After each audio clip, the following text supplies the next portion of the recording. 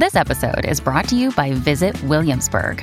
In Williamsburg, Virginia, there's never too much of a good thing. Whether you're a foodie, a golfer, a history buff, a shopaholic, an outdoor enthusiast, or a thrill seeker, you'll find what you came for here and more. So ask yourself, what is it you want? Discover Williamsburg and plan your trip at visitwilliamsburg.com. When you need mealtime inspiration, it's worth shopping Kroger, where you'll find over 30,000 mouth-watering choices that excite your inner foodie. And no matter what tasty choice you make, you'll enjoy our everyday low prices, plus extra ways to save, like digital coupons worth over $600 each week. You can also save up to $1 off per gallon at the pump with fuel points. More savings and more inspiring flavors make shopping Kroger worth it every time. Kroger, fresh for everyone. Fuel restrictions apply. Another day is here, and you're ready for it. What to wear? Check. Breakfast, lunch, and dinner? Check. Planning for what's next and how to save for it? That's where Bank of America can help. For your financial to-dos, Bank of America has experts ready to help get you closer to your goals. Get started at one of our local financial centers or 24/7 in our mobile banking app. Find a location near you at bankofamerica.com/talktous. What would you like the power to do? Mobile banking requires downloading the app and is only available for select devices. Message and data rates may apply. Bank of America N.A., member FDIC.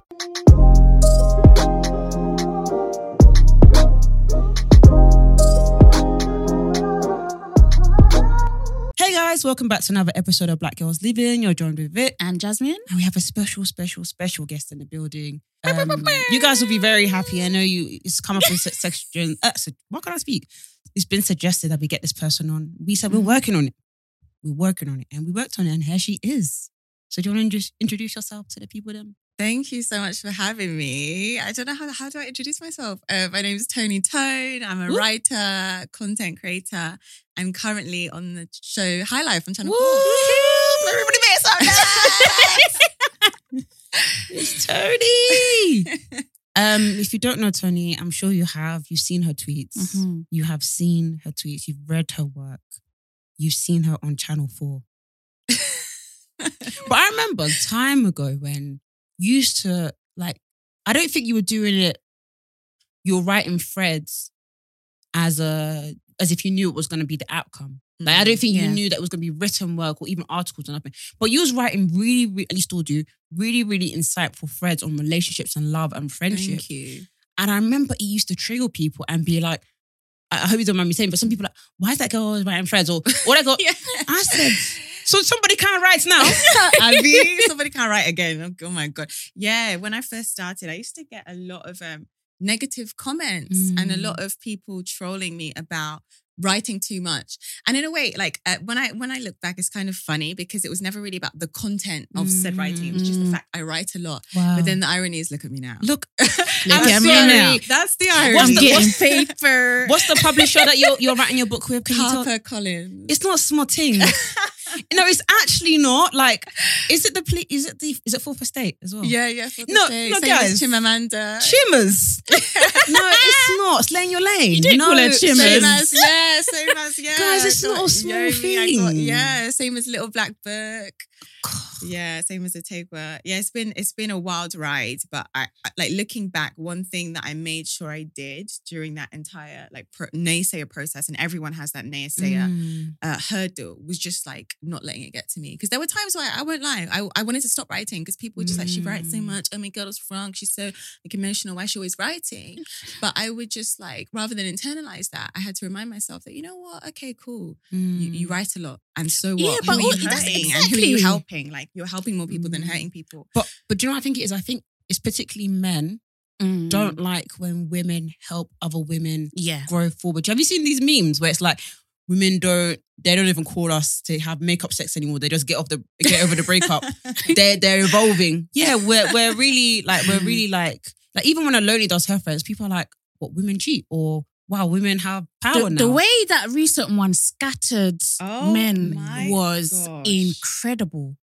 It was incredible. And I'm just look at the power of Aloni. Seriously, that woman is a powerhouse. Yeah, I love her. She's amazing at what she does. She scattered men internationally. Good. But yeah, how are you feeling about the book launch? How are you feeling about it all? I'm super excited. I can't wait for the book to be out because I can't wait for people to read it and hear what they have to think about it. And so much has been like leading up to this point.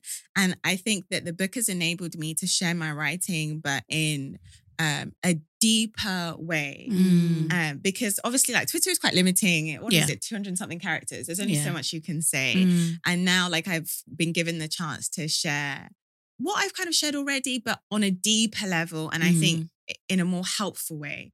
Because I try my best to help people through my tweets, but with, 2,000 words versus 25,000, there's a big difference. And also you should be paid for your work. Facts. Yeah. When I read the book, honestly, I messaged Jazz and I was like, it's going to be a bestseller. Like, I think it's going to be one of those staples where your friend goes through a breakup, or in fact, I don't think you need to read it if you're single. You can be in a relationship and read it. I think it's very enriching, and the way it's written is very beautiful. Thank you. Also, so much. It really screams that you love, but also in a way that it's like, when you were little, was you kind of like, did you love Disney and stuff like that? You know what? The irony is not really, and I also hate rom-coms. And people think, no way, really? I'm the same. I hate rom-coms, but Don't I love love. Don't tell me you like screamos and love, and I hate rom-coms. I love crime HD. Anything to do thrillers, homicide, death, people scariness. And I also love fantasies like Game of Thrones and things. These people are connecting. My gosh. So the irony is that as a child, I was never this like love child. And the funny thing is, if you ask my mother, she would joke about the fact that as a little girl, I would swear, I never want to get married. Wow. I would never want a husband. Yuck. Who would ever want to get married? Up until I was like 15, 16, when I started liking boys and then I got my first boyfriend. Up until then, I swore that I was like anti-marriage. I never wanted to be married. And I was that young girl that never imagined her wedding. And even now as an adult, like the thought of having a companion and life partner, like I've warmed to it. I'm like, okay, yeah, I could do this, providing I meet the right person. But I've never sat and been like, I want my wedding to be like X, Y, Z. But I just love the connection, I think. The connection to another human being on a different level. So did you know like straight away that you wanted to write a book about like relationships, love, and you knew that straight away? Yeah. Not straight away, but when I started writing on Twitter and I started to like gauge that my writing is always the best when I was writing about love. Yeah. And it was always the best because I was actually passionate about what I was writing about. And I also realized that in this world, the one thing that ties all of us together is this want to be loved or our love to other people.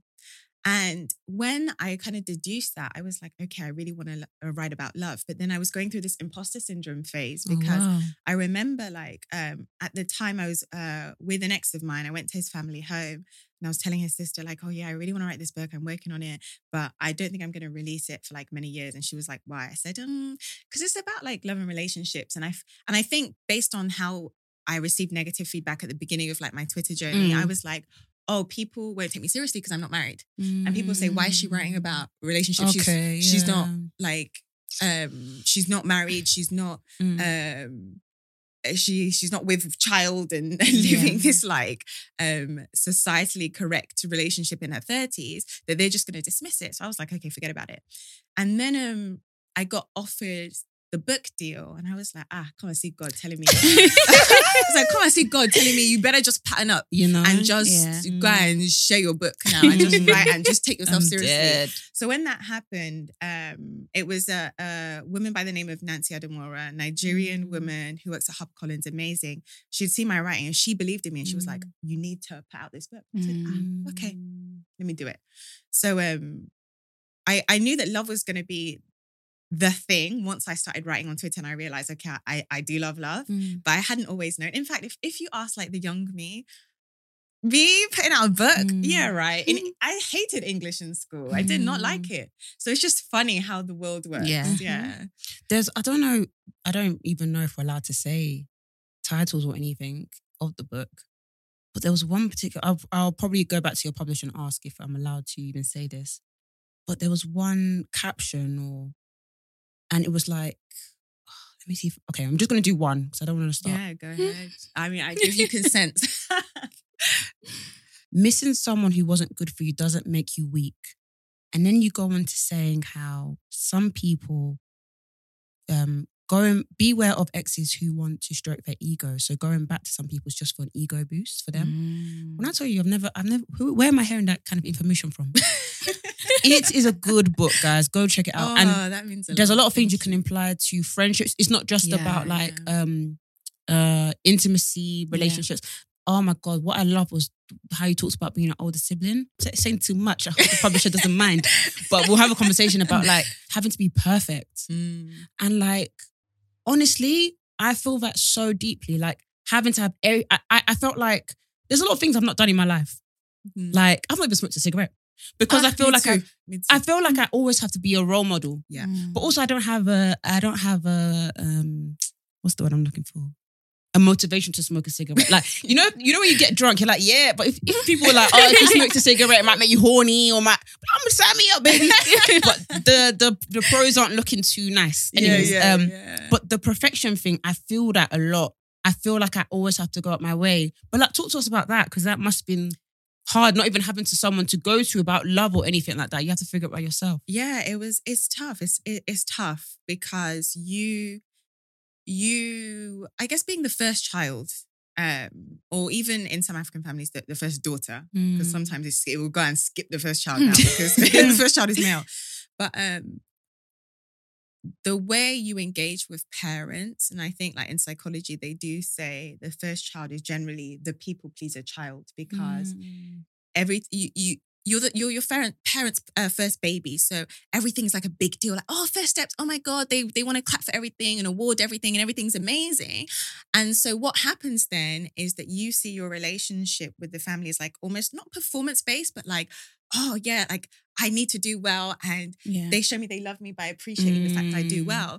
And my family like show me they love me whether I'm having a good day or bad day. But I did a lot of internalizing this belief that I had to be this like talented, strong, put together, stable person for my family all the time. And with having younger siblings, that's magnified because there's almost like this maternal relationship where you want to take care of them and you want to be there for them.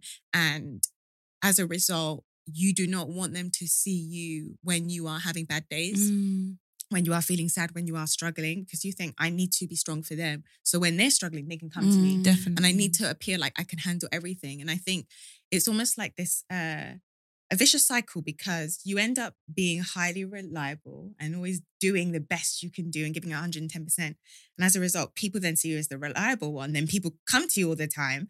And then because you're reliable, you take on more. And then it's like just this circle of round and going round and round of like giving to other people. And it's funny you should mention the perfectionist thing because even when I finished writing the book, I sent it to Julia Denuga because she gave me a quote for the book, like the back cover. And she mentioned that she picked up on the same thing that you picked up on in regards to me and obviously like the and what she knows about me. But it's definitely something that I grapple with all the time. And I feel like I have to put my best face forward.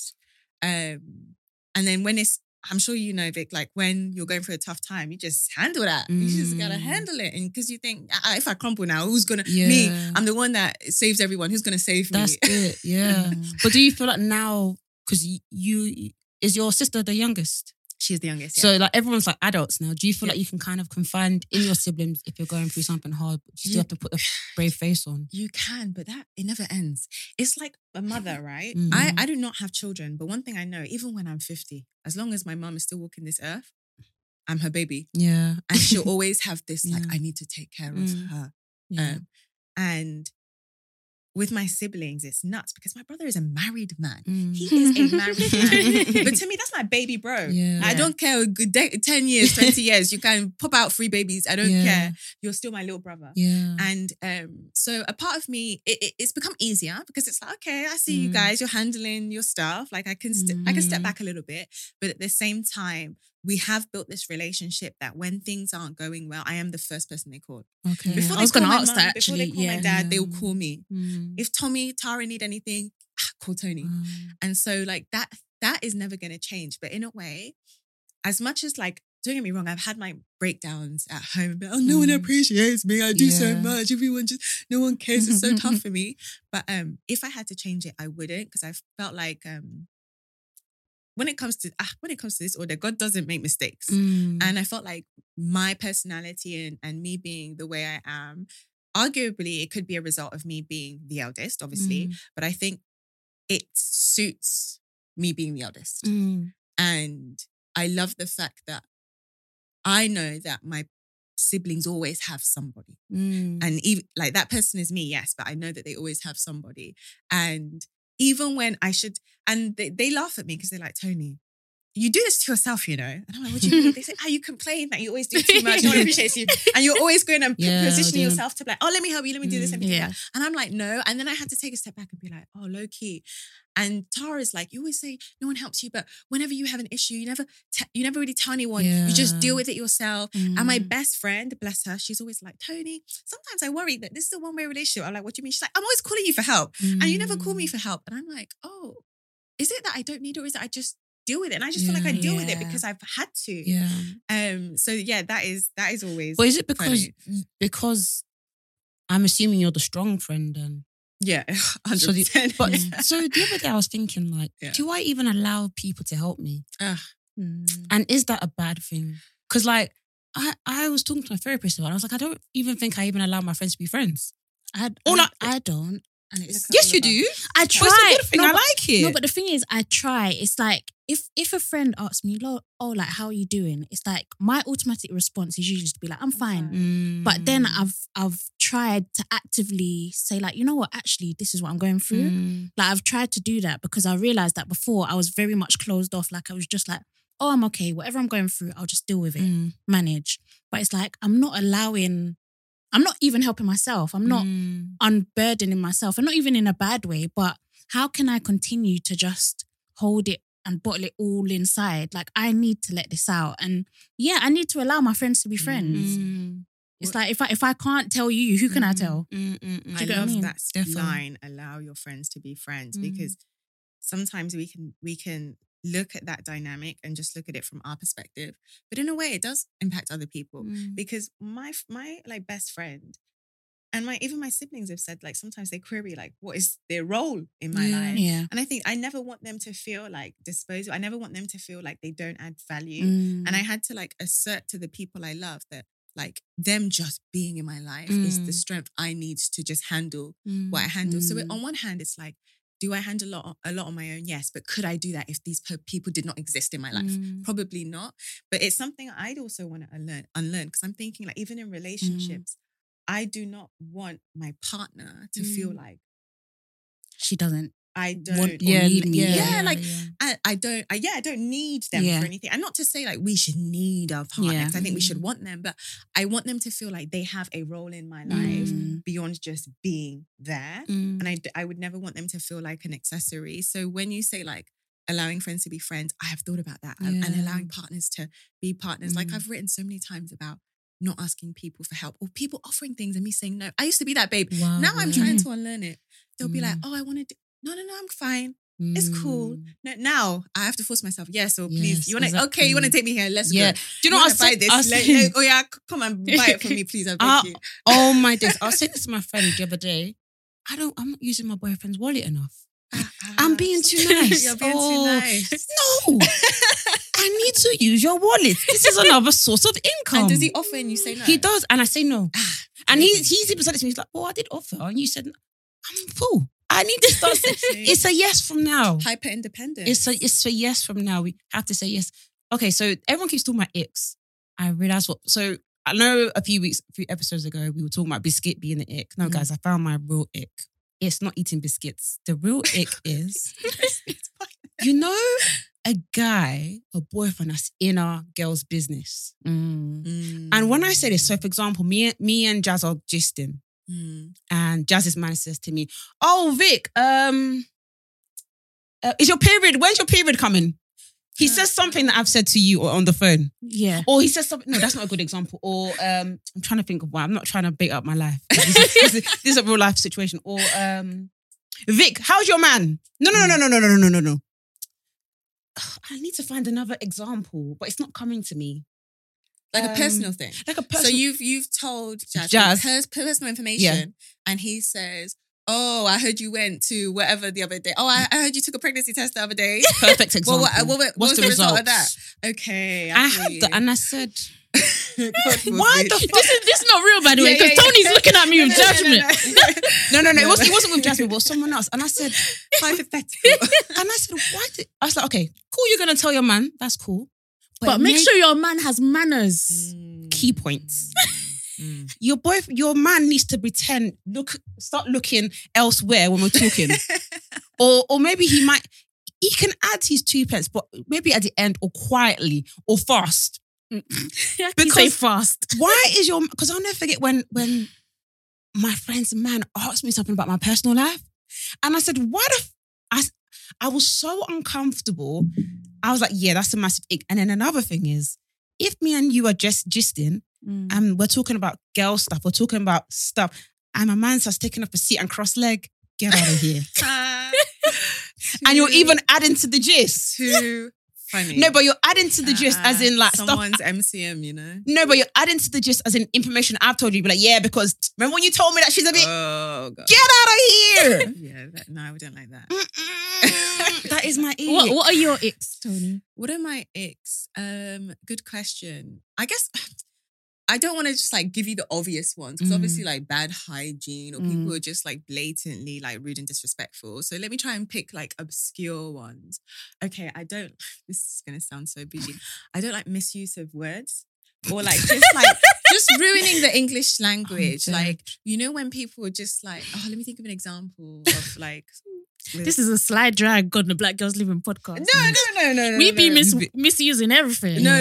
Like this is like a wild misuse. This is not like, because I make errors all the time. Sometimes I remember once I did a talk, it was really important. I meant to say psychologist and I said psychotherapist or something. And it was like it turned out to be this big thing because then everyone was like debating about. Really? Yeah. And it was like, oh, it was just literally like I used the wrong word. Yeah. So like naturally people do it. But and let me try and think like, okay. So you know someone that's been mixing up words badly? No, but just like they, okay, do you know what happens sometimes? I think sometimes like I'll meet people and based on my writing, they think that they can't be themselves and they have to sound extremely like intelligent. And so they'll be like using very long words in the wrong context. So they might be like, Tony, so what have I hypothesized in the middle lines and the rhymes? Okay, that gives me the ick. Because it's like, you're not even using it properly. You're using it as like a display of like faux intelligence. I don't like that. So, and then another one is... I'm so sorry if any of you are picky eaters, but extremely picky eaters. That gives me the dating ick. Like if I go on a date, it's like, oh, I can't, no, oh, what's that? Oh, no. I'm just like, bro, like, come on, are you 5? Like you don't want to touch anything. Like you just want straight like booger and chips. That's what you want. Anything else on the menu is like, no. And then what else gives me the ick? Oh my God, I cannot stand men with long fingernails. I don't like it either. Do you know what I don't like as well? Why is it the pinky that's long? Yeah, I don't get What the fuck is wrong with you? I don't... Is it, I heard from someone, isn't that like a drug thing? Oh, okay. Because someone told me, someone told, not all the time, because sometimes I'm not, before someone has long pinky now, someone can't have long pinky. But basically, someone told me that sometimes... Is it the crack? To pick up cocaine as powder, sometimes one finger will be long so they can pick it up with ease. So I know sometimes people say like pimp finger, I don't know what that is, but there's sometimes like a connotation with like casual drug use. Oh my God. But yeah, long fingernail, I can't stand long fingernails. And then I'm trying to think, what else gives me the ick? Yeah, I don't know, you know. Oh, okay. I don't like it when you're like hyper visible or visible on social media and men are all like, oh, do you know what? They know who you are. They pretend they don't know you. I don't like that. That gives me the ick. Like, just be honest. Yeah. Or they'll say, nah, you know what I don't like? Yeah, when I meet a girl and she's just like bare followers, I'm just like, why is that? If you didn't know who I was, you would not be saying that to a random girl. You wouldn't. Like, like them girls. And what did they expect you? What did they expect you to say to that as well?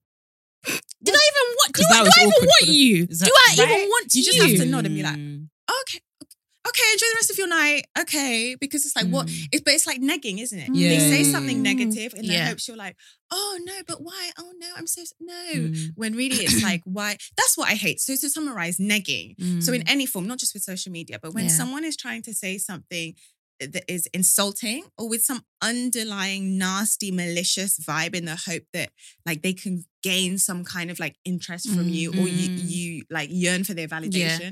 I hate that because it makes you look dumb. It never works with me because I'll just be like, look at this fool. And then I just walk off.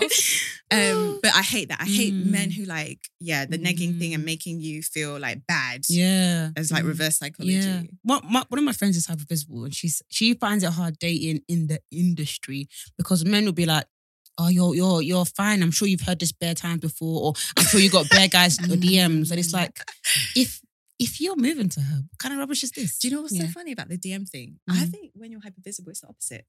Yeah.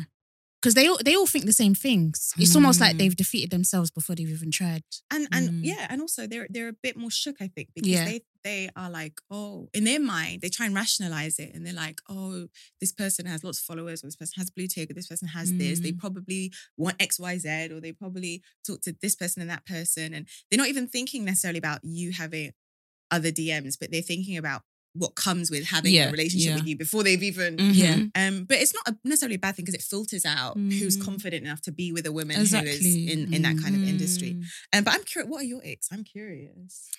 Yeah, what's yours, Jazz? Mine is literally, it was the men that are a bit too in a women's business. When I remembered that was my ick, I'm telling you guys, that is the worst thing. I even have to talk to my boyfriend, I'll be like, and I have to really say, are you in a women's business like that? Like, I had to really think, I was like, no, he's really good. Like, even if I tell him stuff, he'll look around and pretend that he doesn't know what the hell we're talking about. Good. Because why are you taking up a chair? This guy pulled up, I'll never forget this. He pulled up, I said, no way. He pulled up to speak about your business.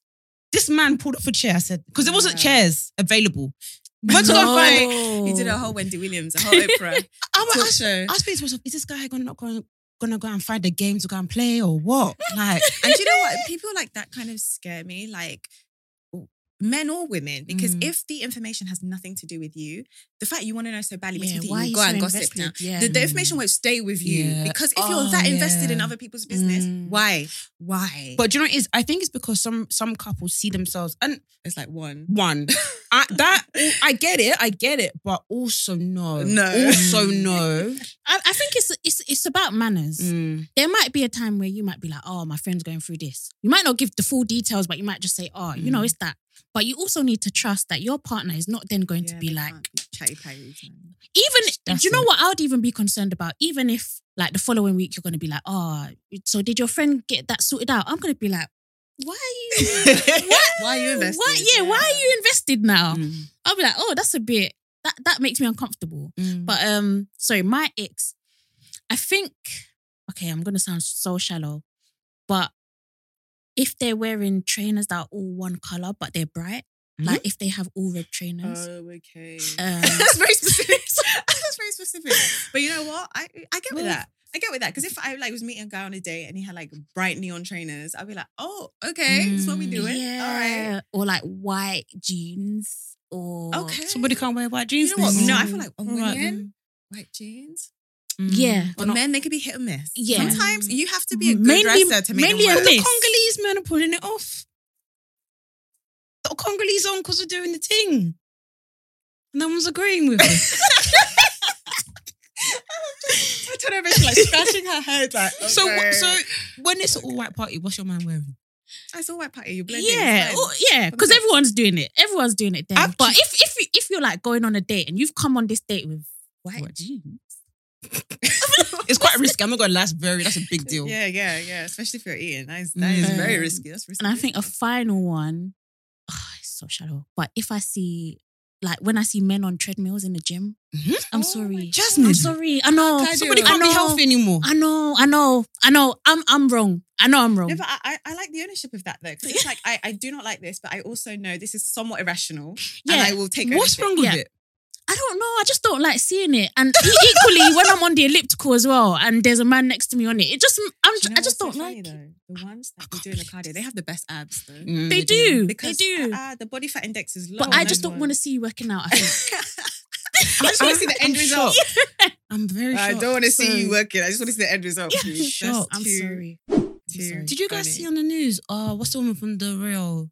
Young Jeezy's Jenny May? Is that name called Jenny? Jenny May. Yeah, I think so. She's now pregnant with is it Young Jeezy. Yeah. And everyone's talking about the fact that with her first relationship that ended because he wanted kids and she didn't. And it just reminded me when I was about, well, up until the age of like 20 or 18-ish, I used to not want to have kids. I even forgot this about myself. Yeah. And it was because of how my upbringing was. Because I used to basically take care of my brothers when mum would go to work. And my dad would go to work as well. I've only got brothers. So I'd clean. I'd like, yeah. Oldest as well. Yeah. So it's a lot of work. So I used to cook, clean, pick them up from school. Wow. It was a lot. And it was also a lot of sacrifice. So I know it sounds tiny, but it was like, I couldn't watch, when the sky went, okay, cool, the sky went, it's peak. I couldn't watch I couldn't watch the music videos. We had to watch Tiny Pop. We had to, like, it was, everything was and I don't resent my brothers for it or nothing like that because they can't help that they're in the order they were born in. But even like little things of like, I was listening to No Shade and they said, Georgette was on there and she said that, again, another thing I completely forgot my dad used to do. Go and stand in the kitchen and watch your mum cook. Go and stand in the kitchen. My dad used to always go and stand in the kitchen. I'll be watching TV with my brothers. Sorry, oh yeah, get up. Go and stand in the kitchen. Will your brother stand in the kitchen to watch mum cook? Standing where? And I remember saying to my mum, I don't want to have kids. Like I really don't want to I don't want to get married. I don't want to have kids. But it was honestly until I met my boyfriend, I was like, oh no, I really do want to have kids. And I think that's probably what happened with her. Well, actually, I don't know. She probably come from a Nigerian household, but I think it's very possible for people to change their minds because of circumstances and who they're with as well. Yeah. Like, because I saw a lot of people being like, how can she change her mind? That's such a big thing to change her mind about. But I was like, it made me think about what I went through. Obviously, it's not the same because I'm not married or anything. I don't have a child. But it just really made me think about that. Yeah, it's funny you should say that because I actually know someone who is expecting a baby and he swore that he would, now married as well, swore that he would never have a child. And now he's doing up baby registry, really, really happy about it. And I was talking to like a mutual friend about the right person aligning with the right timing. And sometimes you could be so sure of something.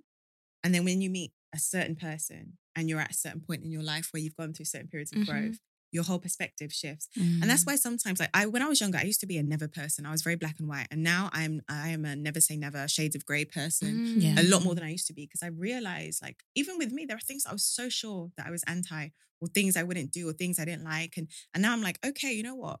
Yeah, I'm willing to do this, or I've done this, or I've seen other people do it. And I'm like, okay, I respect that. I understand that. You just never know. Do you know when you were saying that? I was like, what kind of things do I have with that? Is there anything that you were like, I never... No, do you know when I was young? I didn't understand when people were sucking cock. I love where you just said it so direct. Oh my God. It's so true. Even like, I was like, that's where men wee. I was so confused. It's true. We all said it. Even guys. No. Like, really, man? Men were even worse back then. What was that? Wasn't it? They used to say bowcat. Do you remember they used to say bowcat and stuff? And now people are eating bonbon.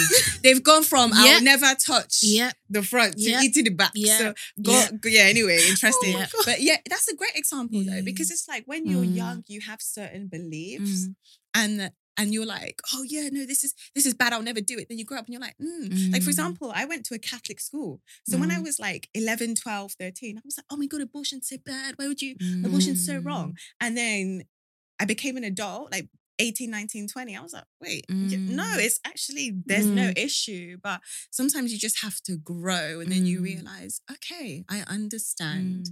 Do you think sometimes in life there's no room to change or grow? Because sometimes it's like, you used to think this way, this is you. I don't even mean this as in you're once racist once upon a time. But I just mean like, minus the racist. Do you know what I mean? Like, you used to think that used to be a bit prudish, and now you've grown up because you've grown up and you've realized life. Yeah. You've experienced life. You've seen different things, but sometimes people box you like, oh, but you used to be mad prudish, or like it's like it's so there's no room sometimes to change your way of thinking sometimes. Yeah, I do agree. And I think that is heightened, particularly with social media. So like, for example, when I was younger, I was definitely way more prudish, way more judgmental, way more black and white.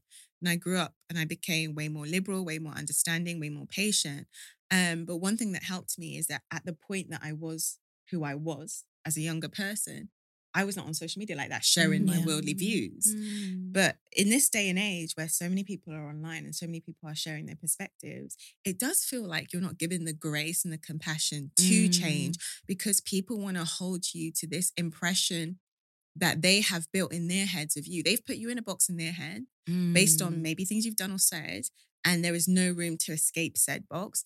But it's unfair because it works both ways. Because if you don't give people the grace, they won't give you the grace either. And one thing I do always say is that we are forever growing, we're forever learning. And I mentioned this in my book because when I was writing my book, I said, okay, Toni, you're writing it now at age that I was 31. I'm 32 now. I was writing it when I was 31, 30. You're 30, 31 now. This is what you believe right now. Based on how much your perspective has changed throughout your life, you may read this book when you're 40 or 50 and be like, I don't know about this chapter, you know? I don't know about it. But that's okay because it served a purpose at the time. Yeah, and also, you don't know who is connecting with that. Do you know what I mean? Exactly. And maybe you come out another book at 40 and elaborate more on your... Over the last, however many years, I've come to understand that this... But then I touched on that in the book, like we're forever growing and learning, because I think one thing people need to understand is that the version of you that you know now literally exists for a moment in time, and it's right now. It is literally right now.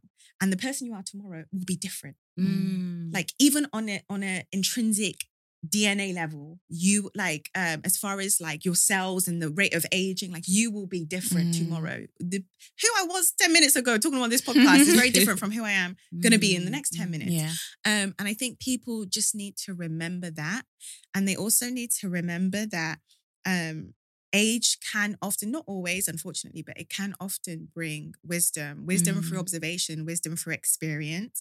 And sometimes we can see people and we might not agree with their beliefs and agree with their perspectives and what they're doing. But then we must also understand, okay, that this presents an opportunity to maybe help them and educate them, or at least share our perspective in the hope that that may alter their growth in some way that you might deem beneficial for the greater good of society. But yeah, Nas, sometimes the world can be really, really harsh. The world can be really harsh. And that's why, like, when people are online, for example, trolling people left, right, center for things they did years ago, I might read it. I'll say, this is really bad. This is bad. In my mind, I'm thinking, this is disgusting. Me, I was not writing that at that age. Yeah. But at the same time, I also won't engage in public lambasting because I'll still think, come now. Me too, I had my own. Like, people change. This person, just because it was bad doesn't mean it's impossible for them to have changed. What I need to be asking myself is, did they demonstrate behaviors that reflect this recently? Yeah, recently. Yeah. And if they didn't, let me try and be compassionate. Me, I'll still hate what you wrote. But I'll think, let me show them grace. Do you know what? Sorry, I'm peeking again. Justin Trudeau. Is that his name? Yeah. The Canadian president. How many blackface have you done? But there's also fool me once, shame on you, fool me twice, fool me three. There's also like levels. Like there's levels. You do something, you say something once. But it's the fact he said, I don't know how many pictures they're And going to he- put. can That you means he imagine? was doing No. blackface Yeah. every weekend. He wasn't lying. At least he told the truth in that. And also, How many more's coming? there's also context because there's levels. Yeah. So, like, if someone could do something awful, right? Yeah. Oh, I've changed. But if it's awful, we're like, come now. You have to, justice needs to be served. Yeah. But then context in regards to like, okay, when you were doing these things, were you 15 or were you 25? Yeah. But were you 12 or were you 32? Yeah. Because then it's like, I could give more grace if someone is like very, very young. But if they're doing mad things as an adult, that is You able do look to at them make differently, yeah. You do look at them differently, yeah. But Justin, damn, what was going on? Yeah, no. That's very wild. My goodness. Very wild. And he's even smiling in the photos. What did black people do to you? God damn it. Let's talk about high life. Oh, yeah. You guys must have seen on Channel 4, launched on the day of, what was it called again? Black to Front. Yeah. Black to Front. Yes. High Life is a reality TV show following successful Nigerians and Ghanaians. Am I right in Ghanaians? Nigerians and Ghanaians. And then Camille, who is Jamaican Cuban, my brother's wife. Oh, yeah. Oh, she's Cuban as well. Jamaican and Cuban, yeah. So, yes, it's a really amazing seeing different types of people, seeing what they go through. And Tony's on there. We were briefly introduced to you on episode, was it 3? Episode 3. Yeah. Episode 3. It was really good because we saw you being like a really lovely sister-in-law to, what's her name again? Camille. And it was really nice because you're watching it. Like, I the way I watched it, I was like, pretend you don't know who Toni is. Like, pretend you don't, and I was like, oh my God, imagine having a sister-in-law like that. That's so cute. And like the way like you were speaking, like, just speaking life into her, like the way, even at the table, I could see you being like the eldest daughter, like that vibe. It was really cute, man. Also, your family, very beautiful and very encouraging. Wow. Oh, thank you so much. Yeah, your family are like very, very lovely and welcoming. Camille was very, very lucky. She's a gorgeous girl. Everything was just making sense. Like when I was watching it, I was like, I don't want to put goals on people because it's too much pressure, but damn it. Yeah, no, we're lucky as well because Camille has an amazing family. Like you don't get to see loads of her family on there, but you've seen her mum briefly. Yeah. Oh, her mum's and honestly, so like lovely. her parents are amazing. Her stepdad is amazing. Her siblings are so warm and welcoming. Like, and my mum and I always joke. We say like we could have never, like if we had to pick a woman for him, we couldn't have picked a better woman. She's that amazing, and I'm really touched that people are loving it and loving my family. One thing I always do say, because people, the other day I was at a dinner party and someone asked, "Oh, what's the best thing about being you?" And whenever I think about my life and like the happiest parts of my life or my favorite thing about my life, it always goes back to my family. And don't get it twisted. We've dealt with Wahala in the past. We still deal with Wahala. It's not always like sugar and spice and everything nice. Like sometimes like it's arms out. But I think one thing I love about my family is that like nothing is off limits when it comes to discussion. We discuss everything. And my parents do not behave as if they're reflections of perfection.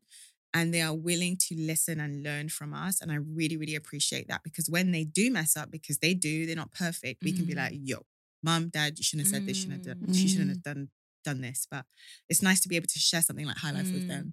No, it's really good. Like even like, I get the whole perfection thing because you must be seeing people be like, oh my God, my family's goals. And we also have our own too. Yeah. But like, even your dad saying, I wrote a letter to you and you kind of elaborated that more in your book about where that whole letter thing came from. So guys, go buy the book. But it really made me think, okay, so of course, there's a difference between everyone having their issues, but there's also a difference in dealing with it as well. Yeah. So it seems like your parents are very much like, okay, we really care about our kids' feelings. Because I don't know, I don't see not to compare, sorry dad, but I don't see You're writing books. But I can't lie, my parents, I've seen the changes in them. I see them taking more of an effort to like tell me they love me and stuff. And even like huggings, and I'm like, they never used to, we weren't really a hugging family when I was younger. I'm quite awkward with hugs. So when my parents hug me, I'm like, why are you doing this? Like now it's awkward, like, but now I'm gonna do it because life is too short. Yeah, but yeah, watching that really made me think, okay, let me take on some of these learnings for when I have my own family. I'm glad it could do that because part of the reason why I wanted to get involved in High Life was exactly that because it was like, if there's one thing I'm going to get out of the show, I want it to be the opportunity to like change the narrative and change perspective and show people that there are so many different sides. Like Black people are not monolithic. There are so many different sides to the Black family, to Black love as well. Like I remember saying to like Tommy and Camille, like this is a fantastic opportunity for you to show young married couples because there's a lot of Black couples, absolutely. But I don't know what's happening, but people, there's a lot of like. I wanted to ask your opinion on this actually. Surrounding marriage, we'll get there. And it's like seeing a Black man embrace marriage, love marriage, want to be married. Yes, Tommy. Yeah, so you have a duty to show this because this is you. You're living this. Yeah, and people need to see that it exists. And I wanted women to see that someone like my brother exists. And it also helps me because I think when my brother is doing proposal after 1 year, and my brother is like 10 toes in, why now should I like settle for someone who wants to like play me around or doesn't want to commit to like a lifelong companionship if that's what I want? The way they talk about each other as well, lovely. Yeah, lovely to see that on screen. Yeah, I can imagine. Yeah. My gosh. So how was the filming process? The filming process was cool. It was intense at times because like just letting people into your life on such an intimate level. Also me, I was even scared about me because it's like, I've been on Twitter, I've been trolled, I've been this, I've been that. It's like, say what you want to say, it's okay. But again, me being protective, I was like, oh, my parents, I don't want anything to say anything bad about them. I don't want anything to say anyone to say anything bad about my siblings. Like I was just really, really worried about that. So that was quite odd. And then I guess it was kind of awkward because you're like doing normal things and then there's a camera like right there. So you have to just kind of ease yourself into it. After about 15, 20 minutes, you forget. Yeah, I was going to say, like, sometimes you look at the camera and you're like, shit. you definitely forget, because there were moments like looking back at the show when I watched it, I was like, oh my God, I even forget I said certain things. Yeah. My brother said certain things, or just being vulnerable because you forget the cameras are there. But I really enjoyed the fact that I was able to like meet the other cast members. There were some that I knew already, so like Irene and I, friends, and I've worked with Benicia before. But I'd never, I'd known Cuppy, never met her, so it was nice to meet her, nice to meet Kid, and I'd known of Chifa, never met him. Yeah. So it was nice to meet him. But yeah, like it was intense sometimes, like filming for hours in the day, and it's crazy because I filmed so much, and everyone filmed so much, but they only use such a small fraction. I need a full episode on you. I don't know what's going on. I filmed like there was like some scenes that have been like dropped out, but I think it's because in Channel 4's defense, where it's like docuality, so there's documentary elements, but it's reality as well at the end of the day. They want storylines, and storylines that they assume people like. They're assuming wrong. I'm so sorry. You're assuming. I want to see Toni. I want to see her talking. I want a full day. Talk me through the skincare, sis. Do that. I want that. Hilarious. Because, for example, you're showing me Cuppy and Kid. I don't care. Like, I love them individually. You're showing me the wrong thing. You know what? There is so much more to Cuppy and so much more to Kid than their fallout. I agree. The thing is, I think they want to show. I could be wrong, but I think they want to show Cuppy as like this humble, rich. No, show me the pink Lamborghini. Show me her dad. Show me the flex. Show me her sister, Mr. Easy. I want to see everything. Show me it all. That's what we're coming for, the high life. Don't show me, Cuppy is now all humbled and saying, this isn't what I came here to see. This is what I signed up for. Like, I feel like, and because of that, because of their riff is happening, it's taking more. I could be wrong because more episodes to come, but it's taking more of the story. Like, I want to see more of you. I want to see, even with your brother and his missus. Like, I was like, so I'm not going to see all the wedding. Now you've gone back to Kid and Cuppy. And she's thrown what size his face. I do wish it was more episodes, so we could have done some storylines more justice. Like, for example, like Irene's storyline is so important. Oh yeah, and Irene shot a lot that wasn't included as far as like meetings with doctors and discussions and things like that. And yeah, I would have loved to show like my relationship with my mum on another level, and my relationship with my dad, and also to see more of that like sibling relationship I have with them. But again, I guess in my mind, what I love watching when I watch TV is like meaningful, deep content. But then TV is entertainment for a lot of people, and they want to see like mess often. Action. Yeah. They want to see they want to see excitement. They want to see weddings. They want to see fallouts. They want to see this. They want to see that. So I guess like storylines will probably prioritize according to that. But I think maybe if we did a season that was a little longer, then we could have had, because I think there's definitely a place for like the Cuppy and Kid storyline. I think like that's like friendship fallouts are important to see, but I would have loved to see a bit more about other, like for example, like Chifa. There's I don't know if they're showing this in episode 4, so I won't say, but there's stuff about him, personal things about him that I think are really, really important that people haven't had the opportunity to see.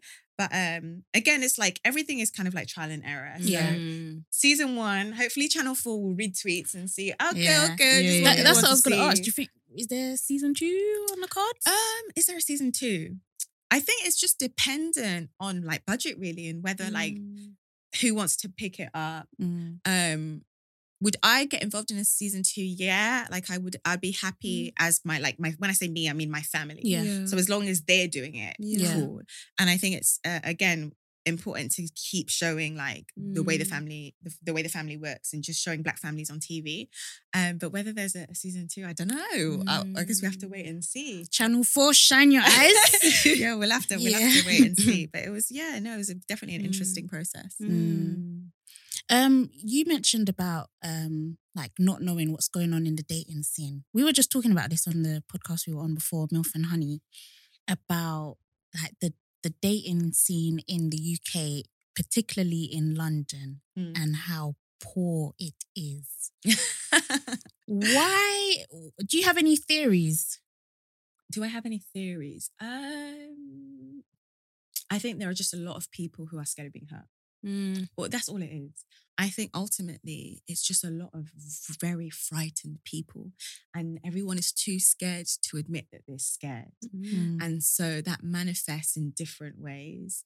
That manifests in, I don't need anybody. That manifests in, girls are only good for XYZ. That manifests in, all men are trash. That manifests in different ways, right? And I think London in particular is probably quite heightened because although there are lots and lots and lots of people in this city, it's very condensed and everyone is on top of each other in the sense that like, especially in the Black community, it's almost like, 6 degrees of separation, like 2 degrees of separation, 100%, right? And then I think that also adds a bit of scare to the situation because in everyone's mind, they're thinking, this person knows this person and I want to date this person, but they're also linked to this person and what would this person say? And I think there's a lot of people worrying about external perception when it comes to dating. Like, what will my boy say? What would this girl say? And this person knows this person. Are they friends? And I think that doesn't help either. And then I also think that unfortunately, with 50% of marriages ending in divorce, roughly 50%, there are a lot of people that have not seen a happy home. And even in the marriages that did not end in divorce, people have grown up in 2-parent households where they hated each other or they barely interacted. There was barely any affection. And so what is happening is that, not to blame parents, but like parents do have a role to a degree, is that people have grown up seeing certain types of relationships that maybe weren't the most positive. And they have said, if this is what marriage is, I don't want it. Or, if this could happen, if divorce can happen, I don't want it. And like, there's a book I've read called Attached. And it's, who wrote it again? I always forget authors' names, which is terrible. I forgot the author's name. It's a man by the, sorry. It's called Attached. But I think there's one attached. So if you Google it, you'll find it. And it's basically about attachment theory and how our adult relationships are a product of our childhood caregiver relationships. And it breaks down like the different attachment styles. So secure attachment being the secure one that everyone should want to aim towards. Then you have anxious and you have avoidant/dismissive. So you have the people who are like, anxious, like, I really want love. I want someone. Why doesn't he want me? Why doesn't she want me? Love. Oh my God, I'm going to die alone. I'm so scared. And then you have the people who are avoidant, dismissive, who are like, I don't need anyone. I'm independent. Love, whatever. It is what it is. And they don't want to embrace feelings. And the majority of people in the world are not secure. That is the fact. Yeah. The majority of people are avoidant or anxious. And then that feeds into how we navigate relationships. And it becomes a vicious cycle because as an anxious or an avoidant person, for example, you get into a relationship and maybe even you get into a relationship with someone who is more secure than anything else. But because of the way you mishandle the relationship, because of your own childhood. You turn them into an anxious person. Exactly. And so and the dating, one thing that's in the book, that is outlined in the book, and I thought, oh my God, this is so true. I've never thought about this before. It was basically about dating being rough because in the dating scene, the majority of people are avoidant. And the reason why is because avoidance avoid relationships. So they are perpetually single. So when it comes to looking for someone to date, a lot of the secure people, they're in relationships. And even the anxious people, a lot of them are in relationships because they want love so desperately. And so they'll get with other anxious people or other secure people or maybe even avoidant, dismissive people sometimes. But they tend to be they're the serial relationshipers, right? Yeah. But then the people left, majority of people in the dating pool are the avoidant, dismissive. I've been hurt. I do not want to be hurt again. I do not want to let any other people in. So yeah, we have a lot to tackle. But I think the first step is just like admitting that you want love. I think that's the first step. I think a lot of men and women need to admit that actually I want to find someone I can share my life with, and there is absolutely nothing wrong with that. And being willing to reciprocate energy. I think sadly, what I've come to like learn is that there are a lot of people that want this. It's not even give and take. It's a lot of take. I need someone who can do this. Me, or I need someone who can do a lot. But best believe I'm going to give a lot because I always give 110%. But there are a lot of people that think that being in a relationship is not a mutually beneficial thing. That they are the prize and they're the prize alone. Me, I'm the prize. But why am I dating a man that's not also a prize man? Right? So I think, it's a jungle out here. I ain't gonna lie. The streets is mad. The streets is wild. What's it like being single? Because I know you were saying it on your stories the other day, like you feel like you've grown a lot. Like, talk about that. Well, see, it depends on everyone's situation is different, and it depends the reason for being single. And I'm not going to pretend like I have struggled with relationships because I have not, in the sense that I've never felt like, oh, I'm really struggling to find someone or meet people. Like I haven't. I've been it's been the opposite actually. So this year I'm single, but I'm actively single, celibate by choice. I haven't been on a single day. She said the DMs are loading. Celibate by choice, not dating, not seeing anyone, not trying to engage in any kind of romantic anything with anyone. And I actually made that decision because I have such a long relationship history as far as years. So I was in a relationship for 2 years from the ages of 16 to 18. Then 4 years from 18 to 21. Then almost 7 years on and off. So 6.5 years on and off from like 23 to like 30. Then 1 year at like 31. So I said, I need rest. Yeah, you need a break. Yeah. I need a break. Like I had like a 2-year break in between, but it wasn't enough. And so I was in a relationship like last year and I ended that. He was lovely. And this is why I say I'm quite blessed because like that relationship was good. The one I was in before that was quite long. Like we're still good friends. Like everything is cool. But I said to myself, I needed to focus on me. I wanted to be selfish without feeling guilty. And I think in relationships, people think that you do not compromise at all. No, you don't compromise on your self-value and your self-worth and your self-beliefs, but you definitely compromise when it comes to time management. Yeah. You compromise when it comes to making joint decisions. And for me, I was like, okay, career's going well. Life is feeling lit. For once in my life, I don't want to have to compromise. I want to be so selfish. So I was like, it's 2021. I'm going to be single and actively single, like not talking to anyone, no, nothing, and just focus on me. And it literally 2021 has been such an amazing year for me. Moved into like my first apartment. Obviously, I'm on the show. My book is coming out. And I just wanted to focus all my energy on my career. But yeah, I guess again, like I say this with the acknowledgement that I'm not going to pretend that my relationship and dating experiences have been as terrible as say like people I know or friends that I've had. Because I've had friends who like hate being single because they're often single and they talk to people and it blows up in their face and it's really horrible. And I've had like a really toxic relationship when I was in university. But for the most part, I've had quite pleasant experiences and I've been quite lucky in that sense. So the fact that we have to say that we've been lucky to... I know. So it's mad, isn't it? Like, even when you said that you're friends with your exes, I was like, right, man, that's a rarity. Lucky. But like, why is that lucky? It's because like, a lot of us have experienced toxic relationships. Yeah. It's like, you can't escape it. It's like even when your friends talk to you, oh, they've seen someone and they say, oh, and you're thinking, I don't know if you should be behaving like that. It's just like, it's everywhere. Everywhere. And that's part of the reason why I also wrote the book, because sadly, there are a lot of toxic people everywhere. And sometimes we won't always avoid them, but there are certain steps we can take to like, to safeguard ourselves to the best of our capability. And don't get me wrong, you can meet someone and think, oh, they're nice as pie, but I wouldn't melt. And then you commit to them and they completely change. Like that happens. And I've definitely been through that. But I think as women in particular, like we need to stop approaching relationships with this view that we need to like audition for the, especially as like heterosexual women, audition for like men's affection and adoration. Because when we approach relationships like that, then they become very unbalanced because it's us doing majority of the giving. And when that happens, you're in this dynamic where the other person could take full advantage of you. And it's not helpful, and it does you a disservice. So I think it's really, really important for us as women to understand that when we go into relationships, we must consider what that man is bringing to the table as far as like how he treats other people.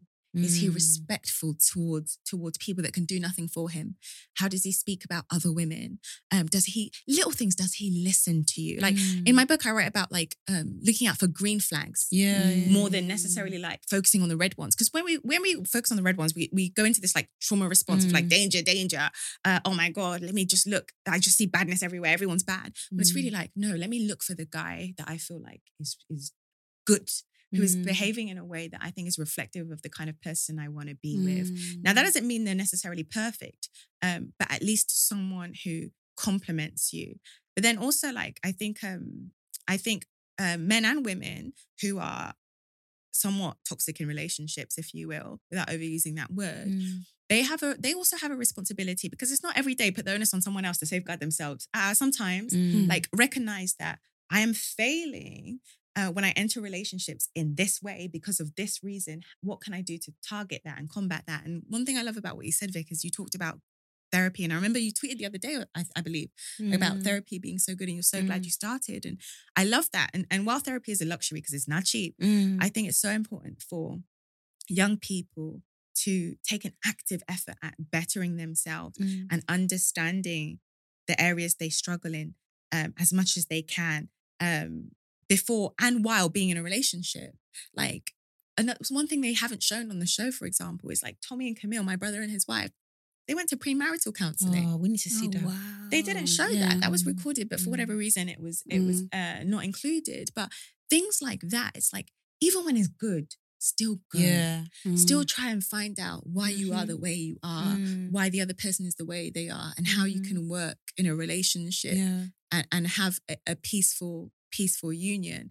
But yeah, it's sad that we make out like it's, oh yeah, we're so lucky to have had good experiences, because a lot of people have had negative experience. But it's because a lot of people are just going into relationships scared, and no one wants to fully like give 110%, because it's like, oh, I'm so scared. What if this? What if that? Everyone's thinking about the what ifs. And one thing I like to do in relationships, like me, innocent until proven guilty. Even if I've heard this or he's you're this, good, you're a bad demon. This. Nah, innocent. Do you know why? Because it's like, if I approach relationships guilty until proving innocent, then from guilty until I thought you meant innocent until you see more. Sorry, I got you confused. So innocent until or unless proving guilty, not until unless, because my thing is, like, we talked about grace and compassion, like giving people the opportunity to present themselves to me. Oh, absolutely. And for me to make solid judgments about them and not fretting about things that are out of my control. Like, for example, but I'm not like the most anxious partner, to be fair, but I know people who are like, oh no, he's out. What if this? What if it's this? What if this? What if this? What if... You can't, these things you can't prove. Yeah, you can't prove who's in his DMs. You can't prove whether he's talking to X, Y. You can't prove this. So unless information lands on your lap, or you see something, or you feel, or you are made to feel uncomfortable, like, rest. Just enjoy, learn to enjoy relationships. With your exes, have they been good guys or have they been bad guys? And when I say bad, not cheating, but like maybe cheating, but like the kind of like the cool guy, okay, we were talking about bad or cool. How do I describe this guy? But like, you know those guys that it's like you're in a function, everyone knows his name. I definitely, I definitely have one of those exes. But I guess one thing that probably made our relationship easier to deal with is the transition to him being a cool guy or the guy happened while I was with him. Okay. So it's not like, I'm doing you're the hot boy on campus and then I meet you like that. Even if I do meet you, me too, I'm a hot girl. Exactly. Hot girl, you know what I mean? And even if I do meet someone who's doing really well, who's really well known, that doesn't really bother me, because equally, I know people see me and they're like, oh my God, she's too hyper visible. I don't like that. And I'm like, I want to give someone the grace that I wish people gave me.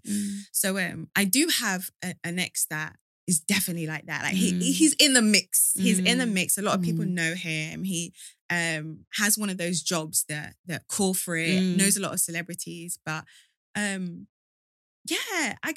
like that doesn't really bother me. And even at the height of it, I wasn't really like bothered because my main thing is that all that stuff is smoke and mirrors, really. At the end of the day, how are you with me and your family? Like your brothers, your sisters, like your immediate family. That's all smoke and mirrors. Yeah. And the people that see you and love you because you're doing this, you're doing that, they don't know you. I know you. I've seen you through the come up. I've seen you at your best, at your worst. I know you for who you are. And even if I wasn't there for the come up, there's a different dynamic when you're in a relationship with someone because you know them for who they truly are on a deeper level. So you have to learn to separate the smoke and mirrors. And one thing I've always said, I'm not one of these people that's like, oh, I hate, guys that are too friendly. I don't like guys that are too pretty. Me, please, or love my man, like him. Wow. My thing is this, yeah? Why should I be with a man that no women wants, right? Why should I be and not with just a that, man that nobody likes? I want to see how you react when you're getting all the attention in the world. Because how are you behaving? One thing I've always said is you cannot control who is trying to get with your partner and talk to your partner. And even that, you shouldn't even care about that. What you should care about is how your partner responds to it. So let 1 million women slide in your DMs. My issue is if you reply to that one, right? Yeah. I don't. So for me, it's like, I want to be with a guy that women see and think, I want a man like that. I want to be with someone that is alluring to other people because it's a reflection of them as a like maybe they're a nice person, maybe they're a lovely person, maybe they're an ambitious person, whatever it is. I don't want to be with someone that nobody likes. That's a reflection. And when I say nobody likes, I mean as in nobody wants to be around, as in when they come, people are like, oh. But like, I mean, when it's home time, your man's doing meet and greet, as in like he's like hugging up people, being like, he's greeting all the girls, like giving everybody a hug. Like, are you fucking teddy bear? Like, why is that your job? It's time to go home. That's stinky to me. What the fuck? I saw someone on Twitter called them the town hugger. Oh my God. Why? Is everybody queuing up? You know what? There's with that said, obviously context, because there's still boundaries. And you don't want to be with a guy that's like, oh, just everyone gets a kiss on the cheek, everyone gets a long, warm hug. There are still boundaries. So you behave in a way that doesn't make your partner feel uncomfortable. And if your partner is feeling uncomfortable, then you've crossed a boundary that you obviously need to discuss, right? But providing I don't feel uncomfortable, I'm cool. And I want a lot of people to like you. And I've never, some people that they like a mean guy. I get that. I totally get that. But I don't want to be with the guy that people think he's standoff. I want to be with the guy that people talk about him. They're like, oh, he's so nice. Yeah, he's so nice. He's so lovely. I really like him. Yeah. So yeah, that's what's important to me. But it's like you said, how he reacts to all that. I don't care about everyone else, but how do you handle that? Do you get lost in the sauce? Yeah. Or do you maintain your respect for me? It seems like even though you're so visible and you have like so much going around, I still feel like you have that core value of it's me and you. And that's how it works. And like, because I think sometimes a lot of people have this perception of, but what does it look like on the outside world? How do we look like together in people's faces? What do people think? Does our picture go viral? We're going to be on Bella Naja? Like, it feels to me like the way you think about everything is a bit more personal. Do you know what I mean? Like, it's like, how is it affecting my well-being rather than how it is on the outside? And how is that? Because it must be quite hard even doing anything because people must be thinking, people have an opinion on everything you do. How is that? Literally. I think what really helps me is having such a strong core network and such a supportive family because like it sounds harsh, but if you're not them, I don't care. Literally, I don't care. As long as these people are effing with me, they're down for me and they agree with the way I live my life and they're supportive of that, that's all I care about. Like everyone else has an opinion. Okay, you don't affect my life. Like I don't come to you for help. You're not a shoulder to lean on. You're not there in my dark days. Like you're yapping and talking from there, but who are you? Do I even know you? Like, I don't care.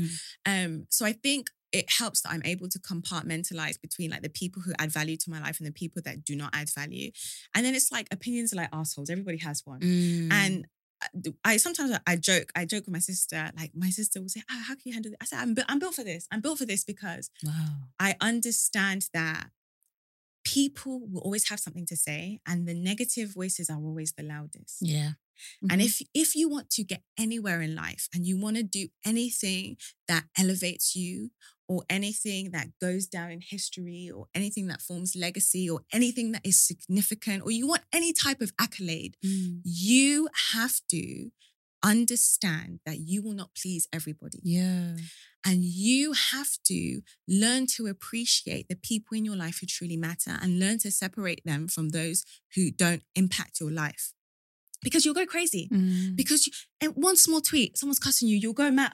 You'll be so upset. And you just, and the thing is like a lot of, no, but it's true. And I remember like when I used to let things affect me, I'll be, oh my God, why does this person do not like me? Nah, okay, you don't like me. Okay, cool. Yeah. And this person likes me. And so I don't care.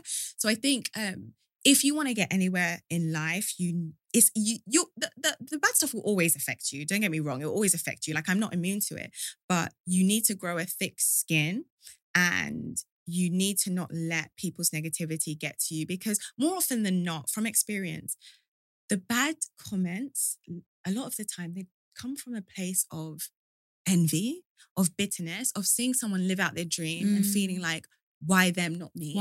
Or being resentful about their job. Oh, podcasting is so easy. Influencers, writing it is so easy. What if it's so easy? Oh, come on, do it, please. And just stop yapping and let everyone rest. Like if it's so easy, do it, right? So it comes from a place of bitterness. Sometimes people will give you critique and it's warranted. I've had critique before. Like when I first started my Twitter journey, I might write something and I don't write it in the most euphemistic or PC way. Someone will call me out and me, one thing I'm not is too proud. I'm not one of these people, I'll leave tweet there for 72 hours and let everyone be quote tweeting it. I'll delete it. I'll say, I'm sorry. Or I wrote this. I've just deleted it because someone told me that this was, or I said this in the wrong way. So I think like it comes with you need to be able to admit your failings. You need to be able to apologize when you're wrong, compartmentalize, understand who's for you and who's not for you, and just like have tunnel vision. Because if you do not have tunnel vision, you'll get distracted. You won't reach your goals if you let every sideways comment affect you. And me, I use it as fuel. All these people that were cussing me when I started, I still think about them. And I just smile in my bed. I smile in my apartment come on, see me now. Because of you, I even pushed myself. Wow. I remember one time, one lady was like, oh, here she goes again. And I'll never forget that tweet. And she basically told me, shut up, never write again. I said, because of you, I'll write longer and longer and longer. Yeah. I'll write threads for days. Yeah. And I just use it as like motivation as opposed to something that will break me. So I guess that's the main thing. No, that's it. It's tough, man, but you just have to form a thick skin, or you crumble. In this industry, you'll crumble. Yeah. But I wish we had more time. But like, it's just I really admire the thick skin you have because like I crumble quickly, and I'll just be like, well, I guess that's not for me. Or I don't think I go after big things because I'm worried what people will think. Like I'm worried. Oh, like for example, I think I want to write a book, but I think I want it to be a funny novel. But then I'm like, first of all, people are going to be like, why the fuck is she writing a book? She's not funny. Or why the fuck is she writing a book? She ain't going to write an experience. Then I start to think, where are all these voices coming from? It's just the devil. It's the devil trying to push me away from a goal. But also, I need to I've gotten to this place in life where it's kind of like, if I want to do something that makes me happy, I'll do it. I owe it to myself. In fact, I owe it to myself to live out dreams. But sometimes there's also the nervousness of, what if people don't like it? What if it performs really badly? There's all that kind of stuff. You only have one life to live. And people, not to be morbid, but on their deathbed, they don't regret the things they did as much as they regret the things they didn't do, right? It's always, I wish I did this more. I wish I did that more. And I think like there's the realization that you only have one life to live. And also understanding that society often encourages us to chase perfection when we're putting anything out, especially as creatives. Yeah, definitely. But perfection eradicates authenticity, right? And there's never a right time to do anything. People say, oh, the right time, I want to have to do this. Yeah, I want to do it. Perfect time. No, there's always something wrong with that time, right? There's always another time that may be better. But sometimes you just have to bite the bullet and say, I'm going to do it. And with feedback, I totally get you, because I remember when I was putting like Instagram videos out and I'd be like, oh God, what if people hate this video, or people hate this, or people hate that? But then you have to ask yourself, what am I in this for? What am I doing this for? Because one thing about what I do, the accolades are great. I'm not going to lie, but I'm not doing it for people to clap and share and like and love. I'm doing it because in that moment, the thought came to me and I believed what I was writing and it resonated with me. And I felt like I was going to help someone by sharing it. And that kept me going because it's like, even like through writing things, and in the beginning, some things would not get shared. I wasn't getting retweets. My things weren't going viral. I didn't stop writing because I wasn't seeing feedback or I wasn't seeing vanity metrics. I kept writing because I felt like, this is making me feel good. I'm passionate about this. I feel like it could help people. Let me keep going. So I think like my advice to you, Vic, would be write your book, but don't write it with the view that I'm writing it because I want people to like it. If it's a book and it's going to be a funny book, write the book that will make you laugh. Yeah, that's probably one. Yeah. Write the book that will make you happy, that will make you enjoy reading it. And you're not, think about like, I'm not writing it for anyone else. I'm writing it for me in the hope that anyone who's like me, exactly, yeah. It. And that's how I feel about the pod. Like when we do it, and like, you know, we've said before, like some people give us feedback and they're like, if you change it, you get more followers. But we're doing it for people like us. And there's a lot of people like us by the number show. Award winners and you know, lights done. But yeah, we really appreciate you. We really, really appreciate you coming on. Like, thank you. Thank you. Yeah. What you do is amazing. Oh, I feel like, thank you. just like keep going and just like, keep doing what you're doing. And there's definitely like space for you, room for you. And I mean, you've seen it. You've seen people like appreciating what you do and showing what you do and winning awards, getting the accolades. But just keep going because we need more voices like yours, definitely. Thank you, man. Thank you really so appreciate much. It. Before we go, can you tell us when the book is coming out, where people can find it, and where they can find you? So the book is out October 14th. Yeah. You can find it in all key bookstores. So WH Smith. Say the name, please. I don't think we said it enough. Oh, yeah. Definitely. So the book is called I Wish I Knew This Earlier. Yeah. It's out on the 14th of October. You can find it in like WH Smith, Foyles, Waterstones, Amazon. Basically, if they sell books, there's a good chance it'll be there. So please let me know what you think about it if you do get it. You can actually pre-order it now from Amazon, you know, from Amazon, Waterstones and WH Smith. So it will arrive ASAP. But I'm so interested to find out what and you have thinks.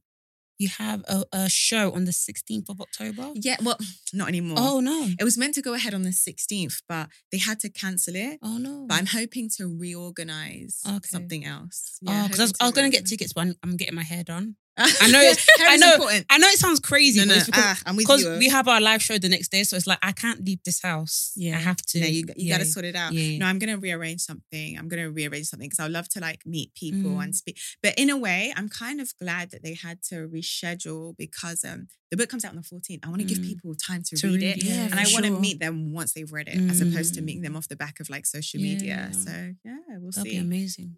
Exciting times. Don't forget to buy the book. Thank you. Yeah. Catch us at Black Girls Living on Twitter and Instagram. My account is jazz_BW on Twitter and Instagram. You can find me on Victoria Sanusi on Twitter and Vic Sanusi on Instagram. That's where we be. Thanks, guys. Have a lovely week. Bye. Yeah, bye.